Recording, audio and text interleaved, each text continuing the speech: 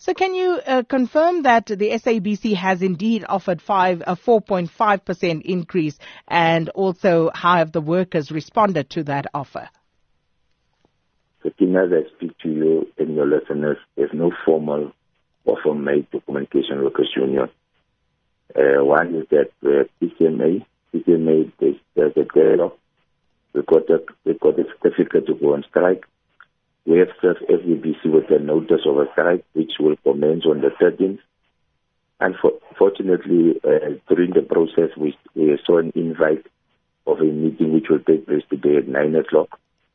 And obviously, we have our own meeting 11 o'clock with our members. So there's no official offer made to us. Once it's made today, our members will respond in the general meeting, which we have convened for today at 11 o'clock. So there's no official offer on the table, but what have your discussions, your prior discussions with the SABC yielded? Unofficially, have they put any offer on the table? No. As I speak to you, no, Sakina. We also questioned about the interim board, how much they were paid while they were interim board, and they were claiming that SABC does not have money, but the interim board were paid about 650 million, which is also shocking for us. But no. Say that again. The interim board was paid how much? 650 million rand. For what? For them doing their job as an interim board, trying to stabilize the SABC. How do you stabilize the SABC when the board itself, the interim board, was paid so much money? 650 million rand sounds outrageous. Yes. Where did you get that information from? Look, we saw the information, I think, last week when we did our own a little bit research. And we are still going to verify the whole fact of this because we wanted to meet the new board chair just to get more clarity on the 650 million, if it's true or not. So, but as I speak to you, we are busy with the proper investigation into the matter. Because remember, the interim board was saying they will work and they will be paid later if there's some evidence which is shown at SABC. At the moment, there's nothing. SABC, as I speak to you, are looking for a bailout from government, or they're looking for guarantees from government. So let me understand this. The 650 million rand, what is it supposed to have paid for? Remember what happens if it's the truth. It pays for the board traveling, and for the board meetings, and for the board pets which they are reading. Normally, that is how boards are being paid. But 650 million rand, how long was that board in place for, Clyde? Remember, that board was given an interim of 6 months with a little bit of extension to about 8 months, and then the new board took over. So that is what for us now, it's still in education, but we want to prove our facts.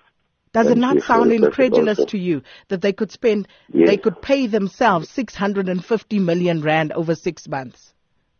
And so, you know what they said about it. They are saying, if I read some of the documents, they are saying they were only paid 50% of what they were supposed to be paid 100%, but they took a fifth. For now, they have slashed it to 50% because the board, SABC was not having money.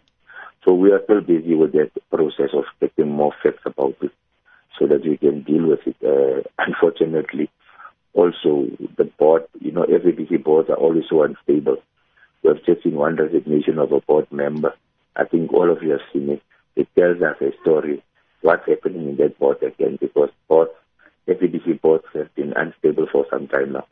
Now, I think we also want to get to the bottom of this. We shall indeed call perhaps the chairperson or deputy of that interim board to hear from them about the 650 million rand. It just does not sound, there's something about it that just rings hollow. But then again, on the talks that you say you will be embarking on with the SABC this morning, are you adamant about embarking on that strike on Thursday if you do not reach agreement with them?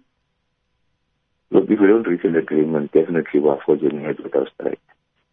And obviously our strike is not deliberate, but we have served the notice with SABC.